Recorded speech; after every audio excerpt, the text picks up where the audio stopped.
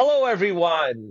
This is your host, Manoj Tandon. Welcome to another episode of Dark Rhino Security Confidential. Today, we have another really awesome guest for you, and he is a podcaster himself, so that'll save my voice a little bit here. And Dave Sobel is a great guy. He's extremely well known in the industry. If any of you are into virtualization, he has a long and illustrious history in the virtualization world, but on the business tech side, he's the host of the Business of Tech podcast, which is a leading IT services focused news and analysis podcast. He does it 6 days a week. I don't know how he does it, but we're going to ask him that here in a second. He also co-hosts the podcast Killing It or Killing IT, depending on which way you want to say it. And he's the author of the book Virtualization. So, Dave, thank you so much for taking time out of your busy schedule and joining us today. Appreciate you having us on the show. Oh, well, thanks for having me. This is going to be great fun. Oh, absolutely. So I got to start with Business of Tech. You're doing this 6 days a week. How do you must have an army of people that do a lot of research. How does this work, man? I mean, we do this. I don't. In fact, you're talking to the whole company. So I always say that. Well, this is the only thing I do. This is my full-time job: is producing content focused on managed services providers, IT services companies. Like that's what I spend my time thinking about. And the basic, what's the problem you're trying to solve? Most of these business owners do not have the time to keep up with the various trends and technology news. And they want somebody who's done what they've done. I was a managed services provider for a decade, to come in with some insights and analysis to say, okay, here are every day 2 to 4 stories that I think are important that you need to think about and be aware of in your business. And that's the basic premise of the show. So it comes out every single day. It's a news show, roughly 2 to 4 stories. Try and keep it, about 8 minutes long. So just enough that you can get the insights and analysis you need every single day. And on the weekends, I explore longer episodes with some interviews and editorials to kind of explore those topics a little bit more in depth. That's still a heck of a lot of work. As someone that does this and has the benefit of great talent like Emily, my hat's off to you. That's fantastic, and that's a great mission to be on. And I think those kinds of shows and topics are very near and dear to people. And if they listen closely, there's a lot of great information that you're putting out there. So that's what I'm trying to do. So trying to leverage my experience both on the IT, I've been an MSP, but I've also been a software vendor. I was led software vendors for 8 years as well. So I can kind of combine the 2 level of insights. And it's all about like, how can we help end customers? What's important to end customers? What do they think about? What are their needs? And how can we deliver it for them? All right. So, having been a software vendor, having been an MSP, before that, how did you get into tech? Were you always a computer scientist or a technical person, or what is your origin story, my friend? Oh, I had a computer when I was 5. So my first computer was a Commodore 64. I remember that. Video watchers. That's the original childhood monitor that I grew up with. I learned to program on that thing. I then, in high school was the computer geek. I took computer science in college. I have a degree in computer science. My first jobs were product development and consulting. And if you'd asked college Dave, I would have thought I'd still be building products the whole time through. But after some fun rides in the startup space in the late 90s, when they laid off the whole development team and kept the sales and management team, my lesson was, the leaders are the ones that get to keep their jobs. Well, I'm smart as those idiots. I can run a company into the wall just as easily as they can. And that's when I launched my first MSP. And that was my first entrepreneurial endeavor. And I ran that business for a decade. That's fantastic. So you went right from a job to entrepreneurship. Did you have family at the time or significant others that you had to take care of? I got engaged on the day I got laid off. So I know she loves me because I had nothing that day. Wow. But she always said, she goes, you worked hard and always had a plan. And she said, I knew you'd figure something out. So I had faith in you.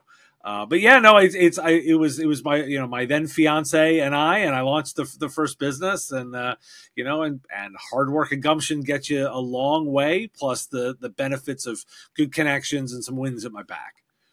Well, hard work and gumption, but just listening to your voice and looking at you on the screen here, you come across as someone with a very positive outlook. Was that always the case? And has that been a major driver in your success? I'm naturally an optimistic kind of person, and the life lesson, is to be a little cheesy on this, is the only thing I get to ultimately control is me. I don't control anything else. I control me, how I feel, how I engage, and how I choose to process information. And I always sort of smile and go, you get up every single morning and you can choose how your day is going to go. I generally try and choose that my day is going to be awesome, because the other option is kind of a bummer. and I can control that. That's a choice. And by the way, that is, there are exceptions to that, and everyone has bad days, and everyone has their own challenges, but it's how you deal with that really matters. And you can cultivate good relationships that support you during the rougher times. So, Dave, that leads to a question here on if you had a top 10 list for any of our listeners who've contemplated, I've been stuck in this job and I want to do my own thing. What would be your checklist of, am I ready to make the jump, or should I make the jump? What would you guide them through? What would be your advice, having done it? It would be a lot of why. I would always, and I almost start every single examination with why. So the first thing I would ask is, well, why are you thinking about this? Let's talk about what are the things that are bothering you. Because let's be honest, entrepreneurship is glorified, but it's really hard, and a lot of it doesn't work. There's a lot more failures than there are successes in entrepreneurship. I like to celebrate modest successes in entrepreneurship too. Like, not everyone has to have $1 billion company to be a successful entrepreneur. But I really want to ask the why, because navigating corporate America and being, and being really good at large companies is a skill, and I admire the people that have it, because I don't have it. and it's one of the best ways to build economic security for your family, right? Is to be really successful in a big company. So that's why I would start with why, because I'd like to understand, is it just a mismatch in job? Like, they're good at navigating bigger companies, but just that isn't the right one for them? Or is there, some bad boss situation, which is 80% of the time? Or is it, sort of structural, and I'll use myself as the examples. I'm kind of structurally not fit to be in big organizations. I don't do really well with the structure and the environments and such. And as you get into that, then it's understanding and I'm not sure I have 10 full questions, but my next question beyond why is talking about risk tolerance. Because it's for me, entrepreneurs who are really successful have a really high risk tolerance. Yeah. And are willing to accept that, and they are able to navigate that, and understanding the risk tolerance would be the next bit.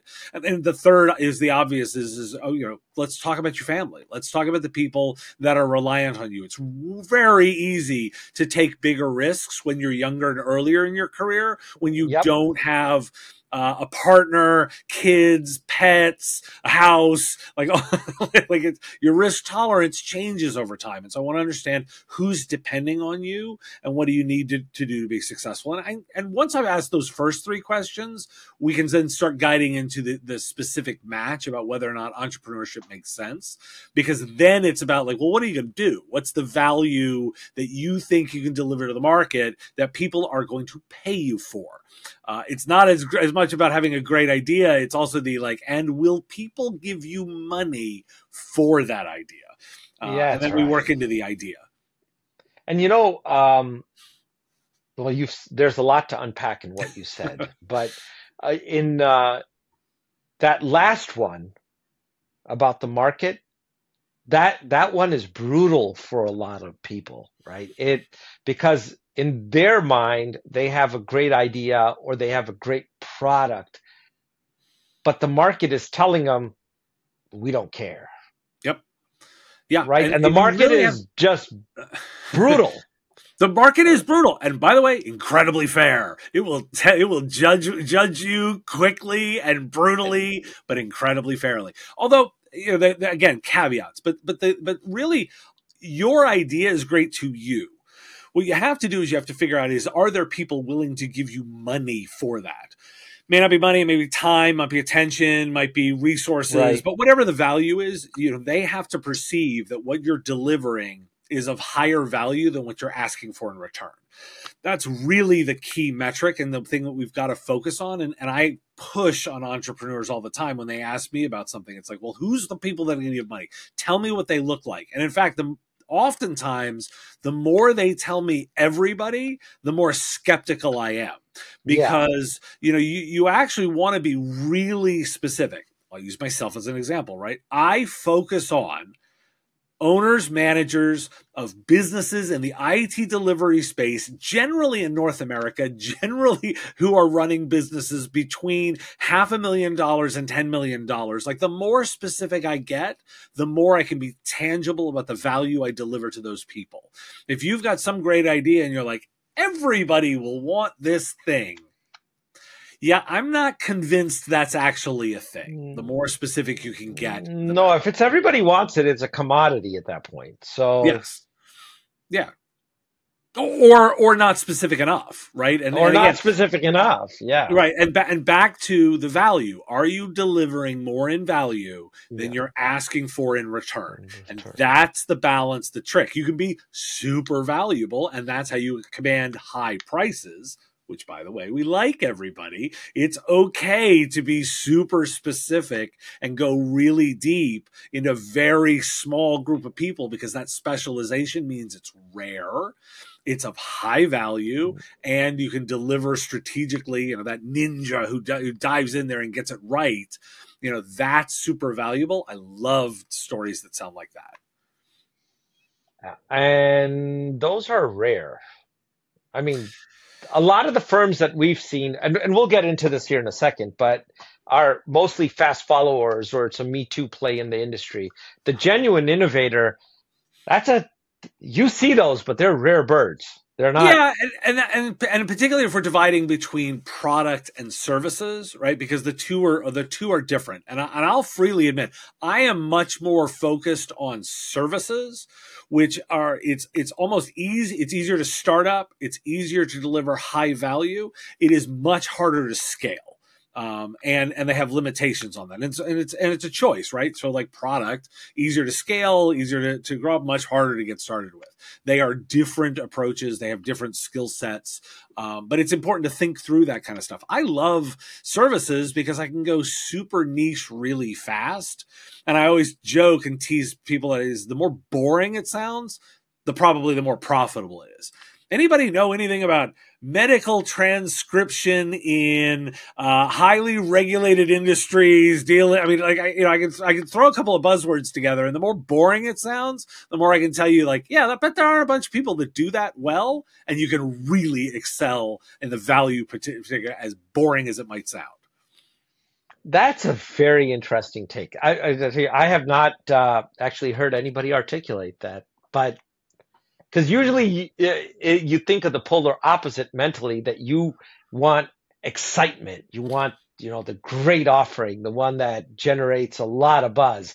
I've never seen anybody say, "Well, that's kind of boring, but I can make a lot of money at Because the other thing about it is remember, boring is all perception, right? Yep. It's the anybody that understands complexity knows that you can find really interesting things really fast in interesting, complex problems. And interesting is simply defined by the person working on it. And my almost fantasy ideas, medical transcription in highly regulated industries.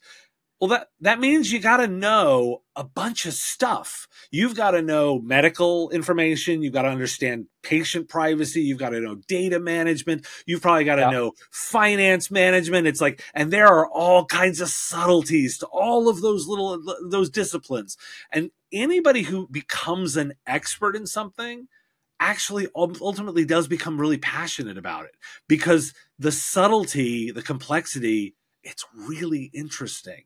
And that's where the interest stuff lies, is like, oh, well, how do you make the determination between A and B when the criteria are super close? And we get into these arguments and philosophical debates, right? Like all of that kind of stuff. And well, that complexity can be really fascinating. Most people that are really deeply knowledgeable about something also know they don't know a lot and keep loving learning. That's well, that was worth the price of admission to this show. I'm here. I love finding this cool stuff. Like and by the way, like everything that is glitzy and glamour, tons of people are chasing. You know, why do you think everyone wants to be an actor? Right? Because it seems really exciting. And you know what? There are too many actors. Like they don't get paid very well. Most of them don't get paid very well because there's too many of them. And so you kind of have to know that sometimes glamorous, exciting, that should be a consideration of a warning signal. There's probably too many people trying to do that. And if I'm in the business of finding value and finding ways to build businesses and create ideas, I like areas that aren't well explored. And that's actually a foundational tenet of our entrepreneurship, is that you have to be willing to do what others are not willing to do. So that means you're going to go into unexplored regions or do something differently that someone else isn't willing to do or hasn't figured out how to do yet. Right. And by the way, oftentimes they call it boring. Like those people will go, oh, that sounds boring. That doesn't sound very interesting. That's why they didn't go there. But you know what? Maybe maybe it's the exploration and the learning that's a good portion of the fun. So then you're familiar with a bunch of the news and the trends out there. Give us some trends that you're seeing in the from the business of tech. What are some big idea things that you've seen come across your desk in the last year? Well, I mean, I would be remiss if I didn't lead off with AI. Like that's just the absolutely. I mean, come on, that's the whole bit. Now, I will tell my approach on it is I think there's a fascinating space for service providers around helping with frameworks and ethical considerations of implementation for customers. This is a fascinating technology. The reason it's interesting was the adoption was so fast, the integration into product lines so obvious in many places, and a solid C-level writer for every single deployment that we're seeing can actually be very useful. But there's a lot of open questions around what's appropriate use, what are the right ways to do it, how do we handle issues of copyright management, data privacy management, bias, all of those kinds of issues. And every organization is going to need to take on those questions themselves. And I love spaces like that because that is exactly the kind of consulting and guidance that IT services companies, managed services providers should be delivering to their customers. Because it's not just what technology to use, but why and how. And the why and how is the interesting bit. So here's the thing with this, and I'd love to get your take on this. So I'm going to ask it. All right. Why does common sense not prevail? Now, let me also give some color to that question. So when you look at AI, it is, as someone in the engineering field, to me, it's very fancy matrix multiplication, linear algebra. It's pattern recognition. You're finding things that already existed and were hiding in plain sight or were always available. It's not like these things were discovered. These patterns have always been there. Also, the data that enables those patterns to come to life was freely given by us or by whatever sources that they were gathered, but it was not like someone put a gun to someone's head to get that. It was given to them. So why is there such an ethical issue or guidance needed where simple common sense, why doesn't that just prevail in driving the adoption and deployment of the technology? Oh, well, because why doesn't that apply in almost every area? Why doesn't common sense apply in legal jeopardy, for example? Because that's I mean, like literally, our system of laws is not just, "Hey, judge, have an idea of common sense." It's it's the subtlety around it that's the interesting bit. So let's give sort of a practical example, of which Please. I will say I am not a lawyer and I am not, I am not such a deep scholar on this, but I can at least outline some of the basic problems. Is the ingestion of all of the information that large language models done, is that fair use under copyright and creating derivative works when used in a way to say, I'd like to it ingests, say, my writing, and a user then comes back and says, which by the way is copyrighted, I own the copyright to my own material, but if a large language model ingests it and then someone else comes back and says, write blog posts in the style of Dave Sobel, is that a derivative work? Does it fit under fair use? It's generated by a machine versus a person, so it loses some of the obvious protections. It's not necessarily clear that it's exactly the same thing. And yes, so you might say, well, let's apply some common sense. Yes. And I would say, what's the difference if I copy your work? If I did what you're just saying and I wrote a blog post in the style of you, I think that would be considered plagiarism to some degree. Right. But it's also hard to do because it's just you. But throwing the AI at means now we have infinite capacity. So it's probably not worth your time to plagiarize me directly because it's a little hard to do and it takes time for you to do it. And by the way, me worrying about it is not as high because of the scale. But if there's especially with regards to me, you don't have to worry at all. Well, but if there's an infinite capacity to do that by every person, every potential content writer with a click of the button, and by the way, I don't have such a big ego to think anyone's going to actually use me, but I can talk about myself in the example. Then the scale's different, right? Now we've got an army of content generators out there for every business out there that says, you know what, I'm just going to steal Dave's stuff. And I'm just me, and I can't fight back against an infinite army of bots necessarily. So you ask what's different. It's like, well, the scale of this and because the compute is now cheap enough and robust enough that anybody can do it at any scale at any level. That's that's the area where I say, like, well, that now the dynamics of the market have changed in terms of the value of that stuff. My unique voice does actually have some value. Yes. If we're doing about a security thing, there's no actual law right now that says I own my voice. So if it gets cloned, right, and reused in a deep fake scenario, well, there's no law about using my voice. Common sense says it's Dave's, it's unique. The sound and timbre and the way that I speak, common sense says that's mine. But the legal protections aren't there for it. Do I own my digital twin? What happens when someone else creates one, uses it? If they break the law, that's one thing. But if they just start generating content in my voice, what's that? But comedians do it all the time, right? Look at the impersonators out there. There's people who've built fantastic careers impersonating celebrity personalities and politicians. But they aren't passing themselves off as me. Aren't passing themselves. They are not saying they are that person, right? And parody is allowed and satire is allowed. And I'm not talking necessarily about that scenario. I'm saying about what if somebody starts doing a podcast, doing news right? Well, I would say that's just blatant. That to me is just theft. Then at that point, but I'm not protected. But you say it's theft. I'm not actually protected under any actual law.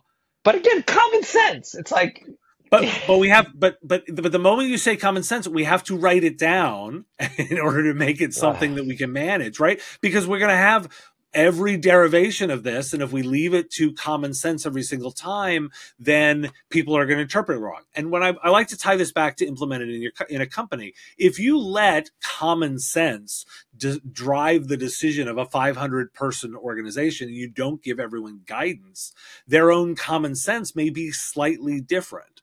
Sure, because right, and so you're going to end up with 5,000 different outcomes when the business is trying to get to a consistent set of outcomes in order to have predictable behavior and, I don't know, make some money, right? And we all like predictable behaviors. And in order to get to that, we have to define some of this stuff, and we have to define the outcomes. And that's why any of us that are into people, process, and management, which is, I know, a big thing in security, right? Is we've got to make sure that we're doing things in a process perspective. We can't simply leave it to common sense. And by the way, let's smile, all as people, where I'm on a security podcast. How's that common sense working on password management, everybody? We're going to leave it to users to pick that. How's that going? you look at, I mean, this is you're talking about user behavior. To me, that's one of the biggest, if not the biggest problem in cybersecurity, right?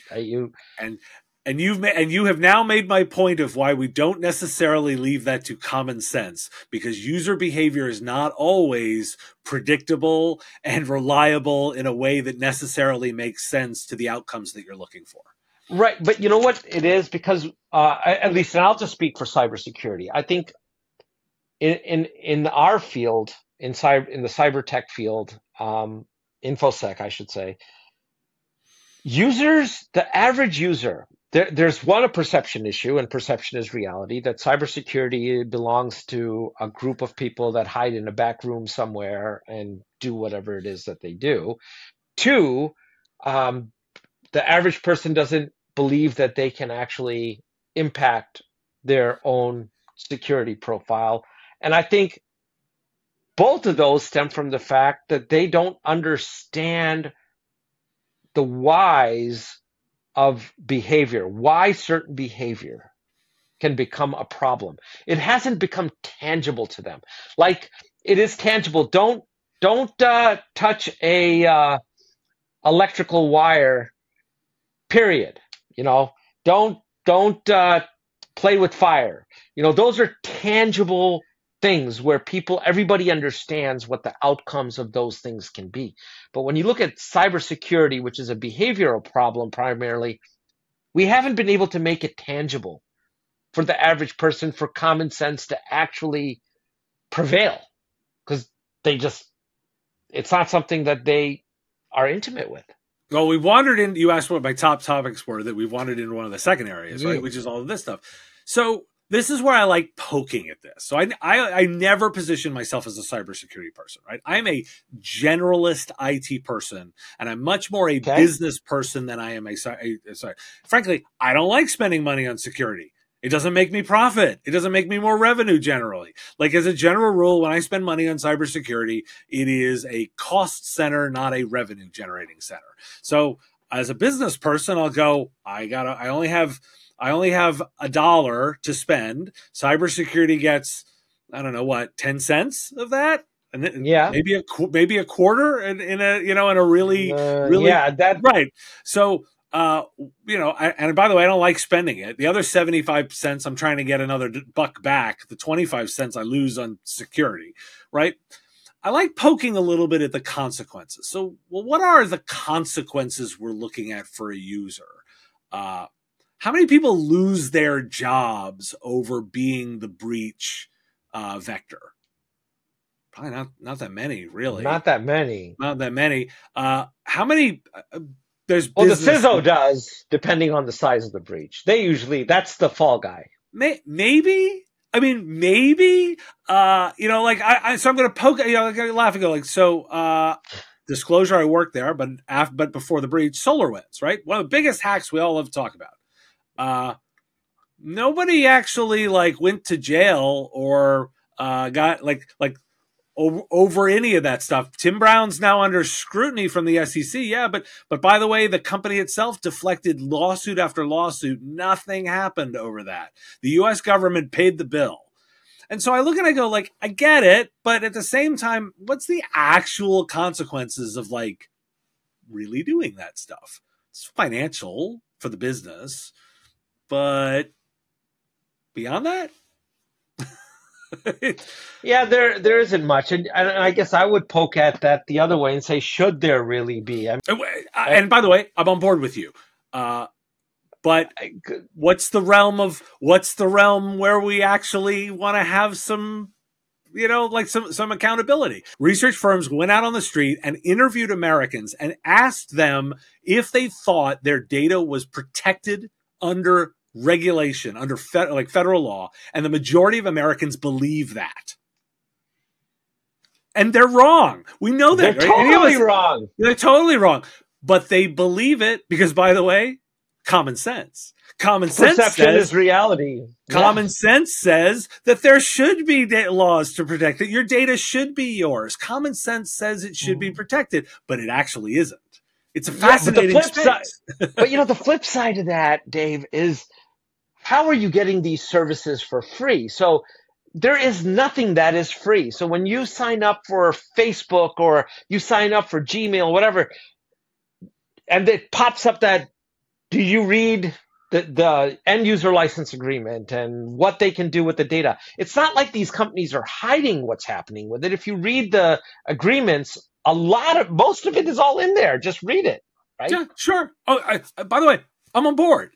But again, this is also like, this is the fun of regulation, right? Is that if I ran a chemical plant, the cheapest way to get rid of my waste is dump it into the river. So I'll put my plant next to the river. Right. But society has decided that it doesn't want three-headed fish like on The Simpsons. And so we have regulations to say you're not allowed to just throw your waste into the river. And politics is the debate over what clean is defined as and all of that kind of stuff. But as common sense says, we don't actually allow. We want to have clean water. We don't want the chemical plant to put glowing green waste into the river.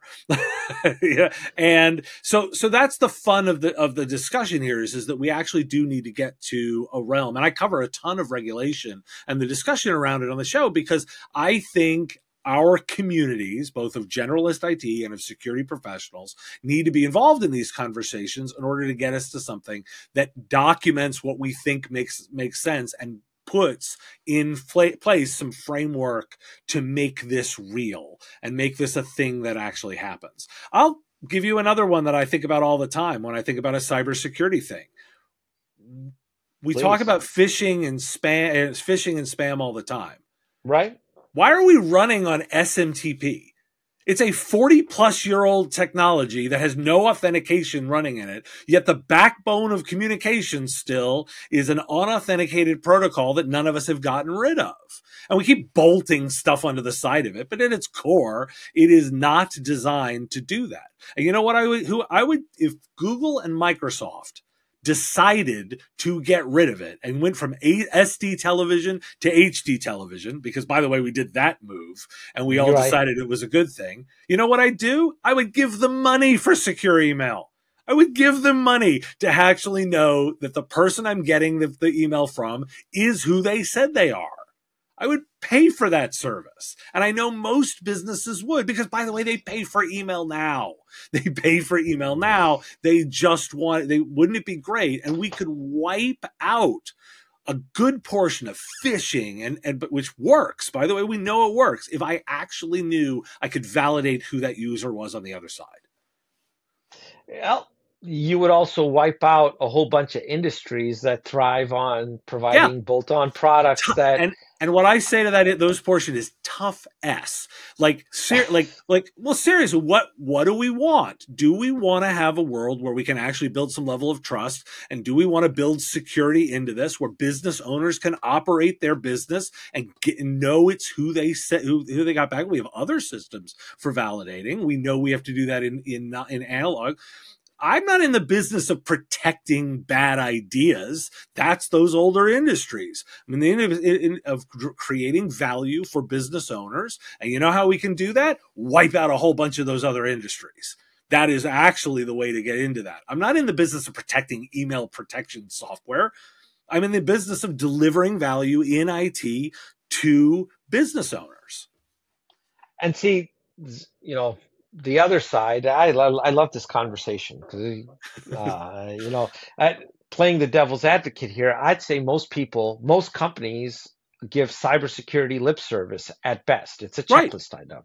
Right. They're really not interested in solving the problem per se, but they want to say, look, I met my compliance standard. Check, check, check. I have implemented A, B, C, and D, and that's per our industry norms. Check, check, check.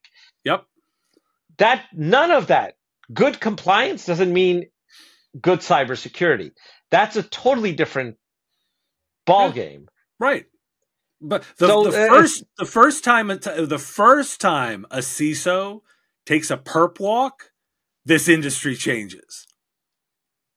I'm just saying. Well, So, because I in a way I'm advocating as larger society outside the security industry. I'm advocating for business owners, and the quickest way for me to I mean, if I was getting into politics, the way I would do it is I would say I'm going to run for Secretary of State in states, and I'm going to protect small businesses. And the way I'm going to do that is I'm going to put actual consequences around breaches and violations, and I'm going to hold accountable. I'm going to start fining in serious ways the implementers of this if you are not doing those protections. And you know what? It'll end up with somebody in jail.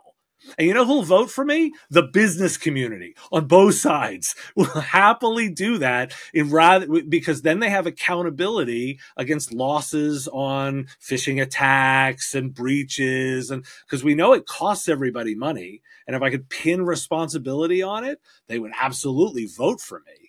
Now, by the way, I'm not, for all you security people that are cringing right now, I know what I'm doing is pandering to people that don't necessarily understand the role.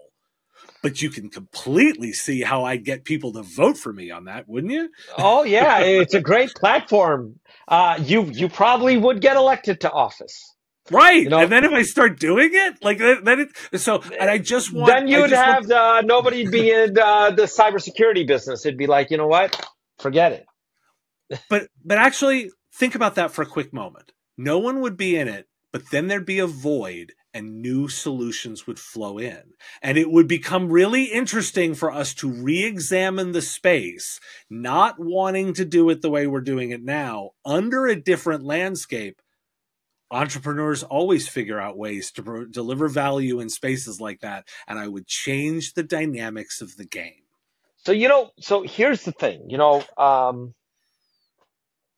I love it because if you don't like the way the chessboard is arranged, rearrange the chessboard. Rearrange the chessboard, right? Which is essentially what you're advocating for here. And one example, like the Biden administration wants to hold software developers accountable for security flaws, or that I'm oversimplifying, but yeah, but we get the idea, and I'm right on board with you. Right. What about the concept of why is it, and I saw the Secretary of State, ironically, for the state of Ohio, I believe is the one that's implemented this. They welcome hackers. They're like, look, if you can hack into our systems or hack into our website, if you tell us about it, there is no consequence to this. And you tell us what you found is the flaw so that we can go fix it, right? Mm-hmm.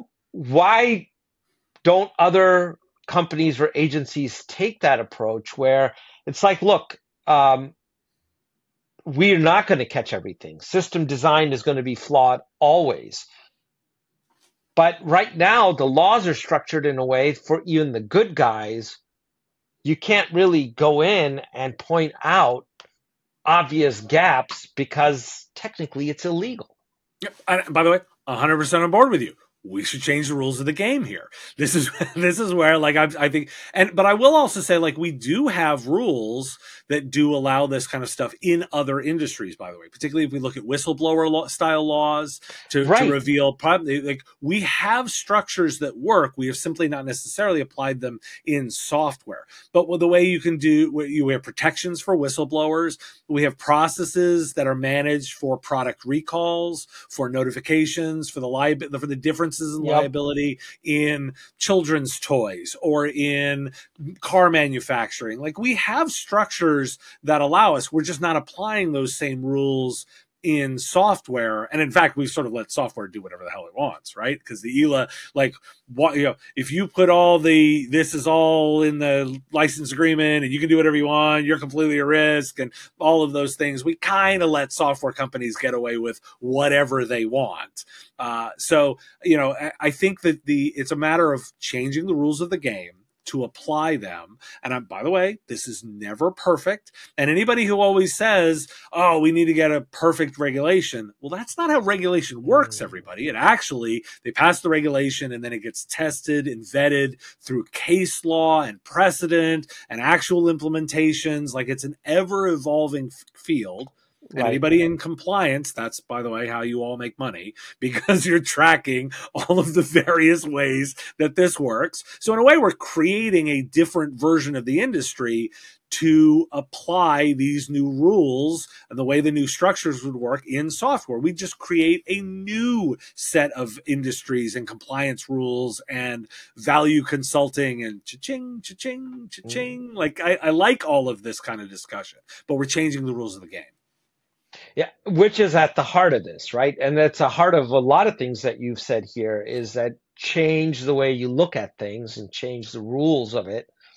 Yeah. And that is though, because the existing, at some point you reach a point of diminishing returns with incremental changes. You can only Right. incrementally change so much before, you never get to your final destination because you're incrementally just getting closer and closer and closer, but you never really get there. And it's the sunk cost fallacy, right? Is everyone always talks about the sunk cost, the investments. Those are all in the past. Those have all been spent. You got your money back on all that. That is a fallacy to re-examine the previous investment. You simply have to look at the investments of the future and what the returns on those are. And that is the game. That is the way that you look at it. And you've got to look, yes, you have assets and stuff you've done, but at the same time, the world changes and you need to invest in the new in order to create new opportunities. And that disruption is generally very good for most businesses to find new, interesting ways. And anybody that's holding on to the old ways, well, they're just protecting a previous position in the market. I don't know. I'm in the small disruptive business, so that's not my job to protect those people. My job is to look out again for those small to mid-sized entrepreneurs and smaller and mid-sized businesses that have the ability to be flexible and find new ways. Absolutely. But and as you've seen in the real world, there's so many examples of heavy resistance to that. But in the end, it's really impossible to stop change. I mean, if you look at it, in the end, it's just a tide. You can slow it down, but you're really not going to stop it. Right, you're not. And by the way, I look at this and say, I don't necessarily have to change everything in order to find a cool opportunity.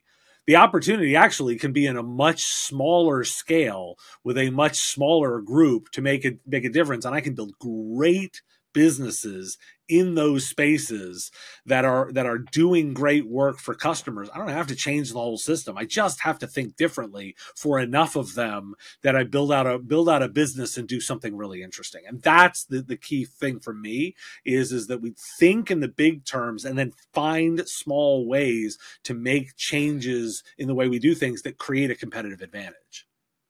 So there was one item that I wanted to get your opinion on, since you hear so much in the news. Because I'm very opinionated. No, I love it. You're fantastic. You're fantastic. Again, getting back to our friends in the Biden administration, talking about hackback, offensive cybersecurity. What are your thoughts on that? Absolutely. We're already doing it. Why don't we just talk about it? Does anybody actually believe that the U.S. government does not have an offensive cyber capability?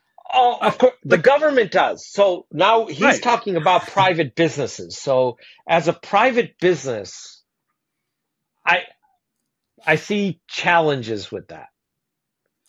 So I think it's an interesting intellectual exercise. By the way, we do have physical competition and offensive capabilities within business, right? There are tactics and implementations that could be called, that are offensive, not in the I'm making fun of you kind of way, but in the I am going out and being proactive about being proactive aggression against competitors is a thing. Anybody actually want to dispute that corporate spying doesn't happen? Because, by the way, I've had a corporate spy on my show, like who's talked about the right. So this is a version of that, right? The private offensive version of that is a thing, and so I'm not necessarily interested in that space as much. I tend to skew a little bit more toward this is a reason why I don't like private militaries, because that's a service that the government delivers for us. So I'm inclined to believe that the right place for that offensive capability is with the government because it fits the same parallel. But at the same time, I'm going to acknowledge that I live in the real world, and I know that there are offensive capabilities within large organizations. I would not be surprised if cyber is one of those. And so I'll look at it and sort of say, I think it's worth experimenting and understanding that, and then having a good feedback loop with government to make sure that we define the rules of the road. I always look and say, the government defines the rules of the game, and let's have a good feedback loop there to make sure that we're not getting into bad areas. We've decided as society to not use certain kinds of weapons. The classic example is both chemical weapons, but also there's offensive laser weapons that can blind all attackers on a battlefield. You can shoot a laser out and blind everyone. And governments have come together and decided that that's not a technology we want to deploy in warfare, because that we've decided that that's not something that we're comfortable with. That's a feedback loop that creates those kinds of good decisions and decides what the rules of the road are. I'm looking for that feedback loop. So in a way, I'll sort of circle back around and say the fact that the Biden administration is talking about it means that they're injecting themselves into the feedback loop, which allows us to have open conversations about what that means. And that's fantastic. And with that, we're already at the hour here, Dave. So I wanted to give you a minute. If there's anything you would like to advise our listeners of, you can plug anything you'd like. If you want to take I appreciate that. I hope everyone takes a chance to listen to my show, The Business of Tech. It's on all your favorite podcast platforms. You can find all the links at businessof.tech. You get the sense of the way that I think about the world. I'm looking for ways that we can find interesting opportunities out of the things that are happening around us. And what are the challenges that we can help business owners with and build good businesses around doing that. So I'd love to have you reach out. And I'm easy to find. I'm on LinkedIn all the time. That's the easiest platform to find me on. And all the links, again, at businessof.tech. Well, Dave, you've been fantastic. And, don't be a stranger around here. Drop in every once in a while. Say hello. I'll come on in and be disruptive anytime you need me to be. I'm always happy to show up. This was fantastic, and we really appreciate your time. And we'll put links to your show in our show notes. So awesome. Well, thanks for having me. This has been great fun.